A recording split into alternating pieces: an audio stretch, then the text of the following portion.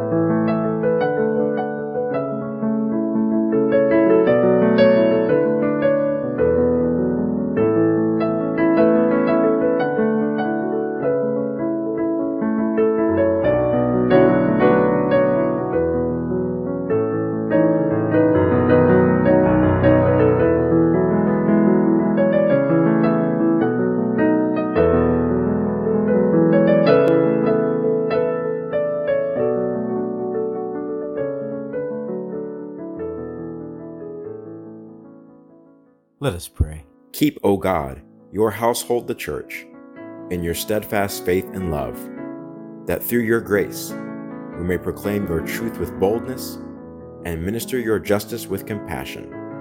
For the sake of our Savior Jesus Christ, who lives and reigns with you and the Holy Spirit, one God, now and forever. Amen.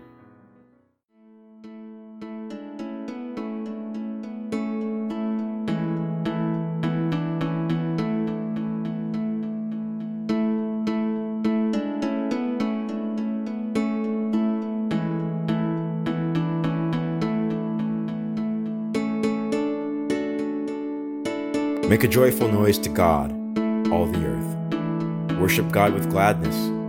Come into God's presence with singing. Know that the sovereign is God, and that God has made us, and we are God's. We are God's people, and the sheep of God's pasture. Enter God's gates with thanksgiving, and God's courts with praise. Give thanks to God.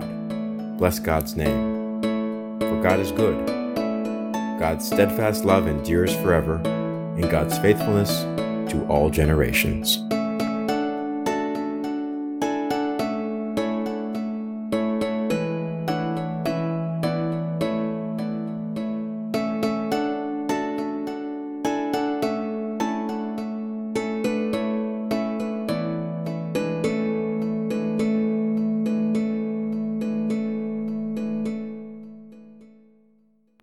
The gospel for this morning comes to us from Matthew 9, verses 35 through chapter 10, verse 8. Then Jesus went about all the cities and villages, teaching in their synagogues and proclaiming the good news of the kingdom, and curing every disease and every sickness. When he saw the crowds, he had compassion for them, because they were harassed and helpless, like a sheep without a shepherd. Then he said to his disciples, The harvest is plentiful, but the laborers are few. Therefore ask the Lord of the harvest to send out laborers into his harvest." Then Jesus summoned his 12 disciples and gave them authority over unclean spirits, to cast them out, and to cure every disease and every sickness. And these are the names of the 12 apostles.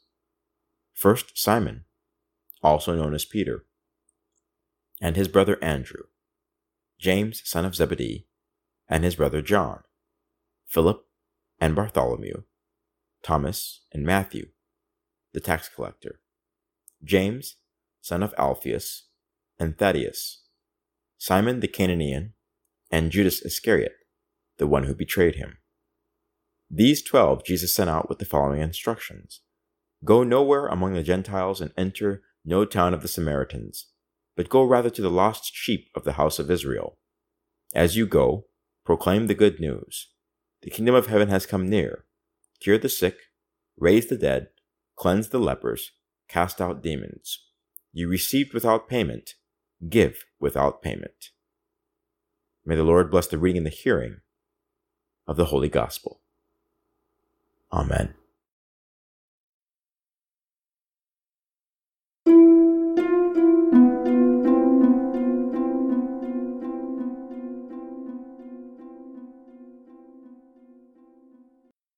Jesus' ministry was one of going out and engaging the communities. He didn't have a conventional church the way that we understand it, a building. The ministry of Jesus Christ was one of community engagement. He went into the neighboring towns and villages. He looked upon the individuals and had compassion on them. He saw that they were broken down, beaten down by the system, by the power structures, passed over by the authorities of the church.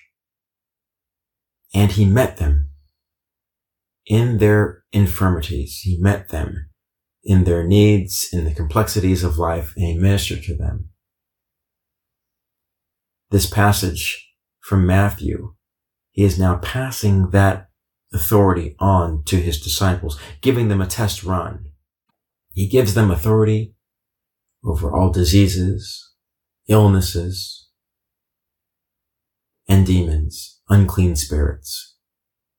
And he tells them to go into the surrounding community, to go to the lost sheep, those individuals who had been forgotten by the people of God. Jesus says, you go and you proclaim, the kingdom of God has come near, and I have given you authority. Now, we hear this and we say, well, yeah, that's probably what gave them the encouragement, is because he gave them this skill. He gave them gifts. He empowered them. And as a result, they had a different conceit of themselves. Maybe so. Maybe so. Matthew doesn't tell us if he laid hands on them, or if he just spoke to them in such a way to where they believed that they indeed were those people. That he gave them the confidence, that he inspired them with his words. They said, well, we will go to those communities. We will lay hands on those individuals, and we will cast out those demons in your name. And we will proclaim the reality of God's favor, because you told us that we had the ability to do these things. We didn't believe it beforehand, but you have convinced us. You have called us from different walks of life. We're not the same individual. Some of us are related, but no two of us are alike. But if you say that we can do these things, if you say that we have the ability to go and to talk to strangers and to bring them back to the understanding that God loves and cares for them, we will go. We will go because you have given us the enthusiasm and the encouragement and the understanding that we are those people. That part of the mission of the church has not changed. That is still the work of the church. And unfortunately, the contemporary church has grown soft. We're so concerned about self-preservation. We must preserve, first of all, our buildings. We must preserve our congregation. We must preserve our ideologies, our traditions, our history. Even if our history is really sorry, we still want to preserve it because it's our history. And then we're very careful about who we invite in. We're even very careful about who we invite to serve within that congregation, because if you get the wrong minister, who has a evangelical zeal and a bug in them, and they go out there and they start going to the neighboring towns and villages, they could bring just any old who in your congregation. Ruin all your good looks. But that is exactly where we find ourselves in this morning's gospel. That Jesus sort of calls us to a level of accountability. He's like, are you still indoors? Are you still doing church inside? Behind locked doors? All tucked into your pews? Are you still doing ministry that way? Have you not read my gospel? My gospels, I go outside. I go outside not to get away from the people of God. I go outside because that's where you find them. That's where the harvest is plentiful. That's where community is to be found.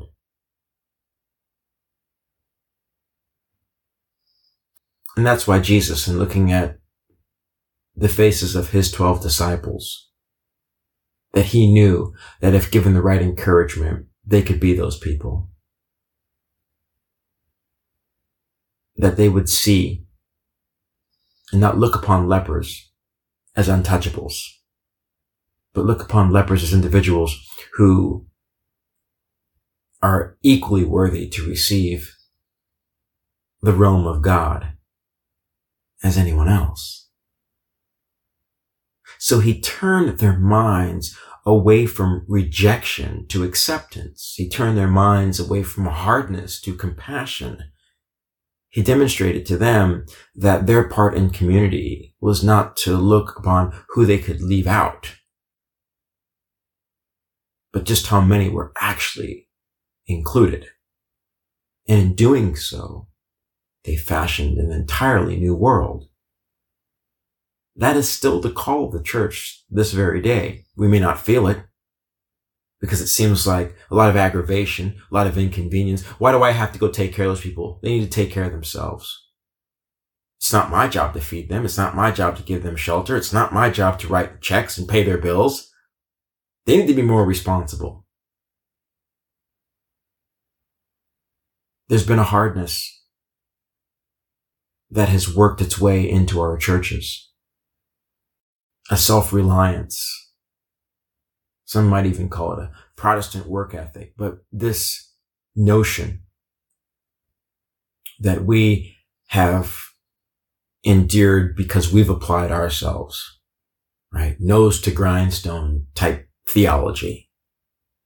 And as a result, anyone else who doesn't fit that bill is not worthy to receive God's grace.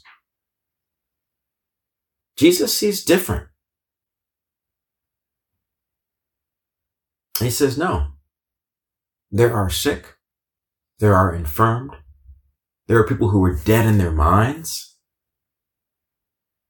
They need to be raised. And those of us who have the good pleasure of being electrified by Jesus have an obligation to go and to share that good news with those who, for whatever means, have not been able to receive it. It's been obscured. It's been denied them. It's tricky work. It's noble work. And it requires that it be done in an understanding community where everyone sort of agrees that, yes, this is what we should be doing. Because if we collectively say, I don't want to do that, that's easier to sell amongst individuals who are already inclined to want to stay home. And not for pandemic reasons, but to stay home because that harvest out there that Jesus calls us to is one that frightens us. It contains people with very different ideas, very different looks, very different ways of behaving, and we don't want to interact with all that difference. But Jesus tells his disciples, you have received without payment. Give, without payment. What I have given you, this authority, this new understanding, you couldn't buy it if you wanted to. I give it to you because I call you friends, but it's not yours to keep. You must take this new awareness and you must go into the world and engage the people, engage the powers. See that justice is done. See that individuals are fed, empowered, loved.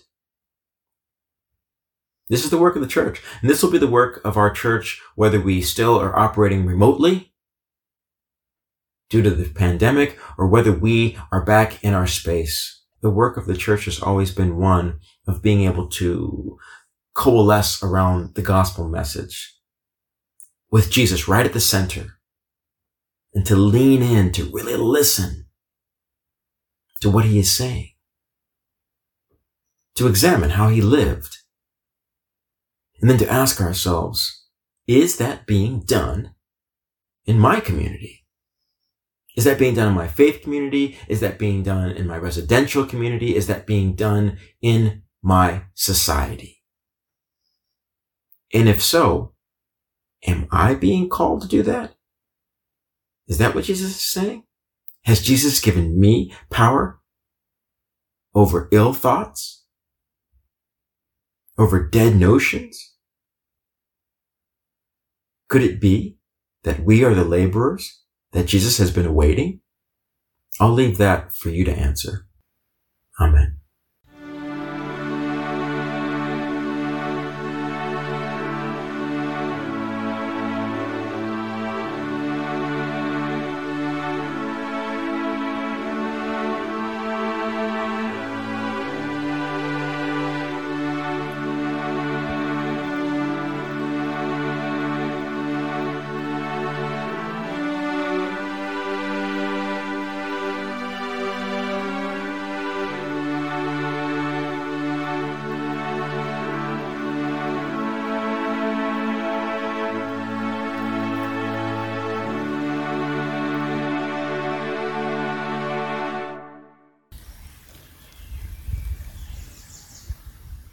Let us pray. Lord, when you see us harassed and helpless, you have compassion for us. You know our need for a good shepherd, one who leads us to places of still waters, brings us through the valley of the shadow of death. Our anxiety grows during these long days of the pandemic. Our questions about how to move forward in hope multiply as cries for justice go too long unheard. We feel harassed and helpless. We need your care and intervention, your mercy and direction. Show us, Good Shepherd, where to go from here. Clear the path of green pastures to safe spaces where we can freely breathe. Heal the sick, the heart sick, the home sick, the long sick, the soul sick. Bring close those pushed to the margins, the laborer not paid a living wage, the ones hurting without access to health care, the lonely who yearn to be included. Cure every illness that consumes us and keeps us from abundant life, diseases of body, mind, and spirit, COVID-19 and all-consuming greed, addictions, and the abuse of power, violence, and an ever-growing opportunity gap. Send us, Savior of creation, into the world to be your laborers, bringing in and sharing God's abundant grace-filled harvest. Make us justice bearers, evil crushers, life givers, healers, and helpers. Move us with your compassion that we do not turn away from the suffering of others, but instead walk towards it in your power, trusting that the Spirit will bring endurance, character, and hope that does not disappoint. Embrace us, loving God. Draw us so close to you that we are pulled into genuine community with each other. Break down barriers between us. Build up trust among us. Give us the words to speak and the ears to hear your truth that will set us all free. Do not let us remain harassed and helpless, but gather us into the lost and lonely, so that we, on earth, as in heaven, your one united, beloved household, all of us valued, cherished, nurtured, and able to live without fear. We make our prayer in the name of Jesus Christ, who taught us to say, Our Father, who art in heaven, hallowed be thy name. Thy kingdom come, thy will be done, on earth as it is in heaven.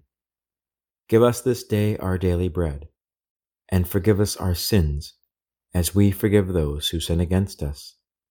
And lead us not into temptation, but deliver us from evil. For thine is the kingdom, and the power, and the glory forever. Amen. With what shall I come before the Lord, and bow myself before God on high? Shall I come before the Lord with burnt offerings, with calves a year old? Will the Lord be pleased with thousands of rams and 10,000 rivers of oil? Shall I give my firstborn for my transgression, the fruit of my body for the sin of my soul? God has told you, O mortal, what is good, and what does the Lord require of you, but to do justice, and to love kindness, and to walk humbly with your God. As a sign of our desire to do as God requires, let us give to God our tithes and offerings. Please remember the church with your gifts. Online giving is available. Please visit the website fccmcgregor.org for more details. And now go out into the world in peace. Have courage. Hold fast to what is good. Return no one evil for evil. Strengthen the faint of heart. Support the weak. Help the suffering. Honor all people. Love and serve the Lord your God, rejoicing in the power of the Holy Spirit. And may the grace of our Lord Jesus Christ, the love of God, and the power of the Holy Spirit be with you now and remain with you always. Amen.